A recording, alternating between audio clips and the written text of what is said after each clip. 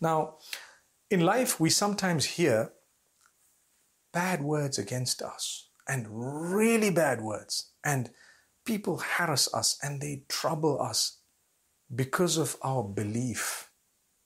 I'm a Muslim. To practice Islam is not easy.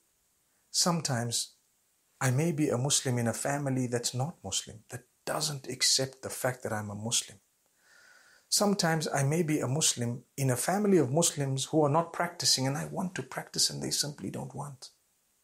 And sometimes I'm struggling because I'm the only one in my society. Maybe I'm living in a country that has rules that are so backward that they don't allow people to practice their faith.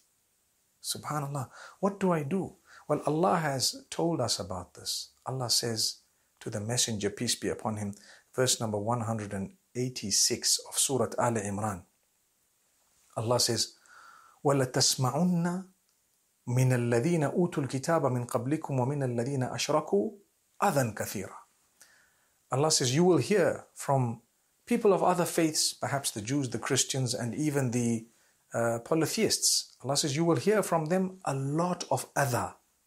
You will hear a lot of harm, rumors. They will say false things. They will say the worst of things. They will harass you. They will trouble you. They will probably not allow you at some point to even follow your faith, and so on.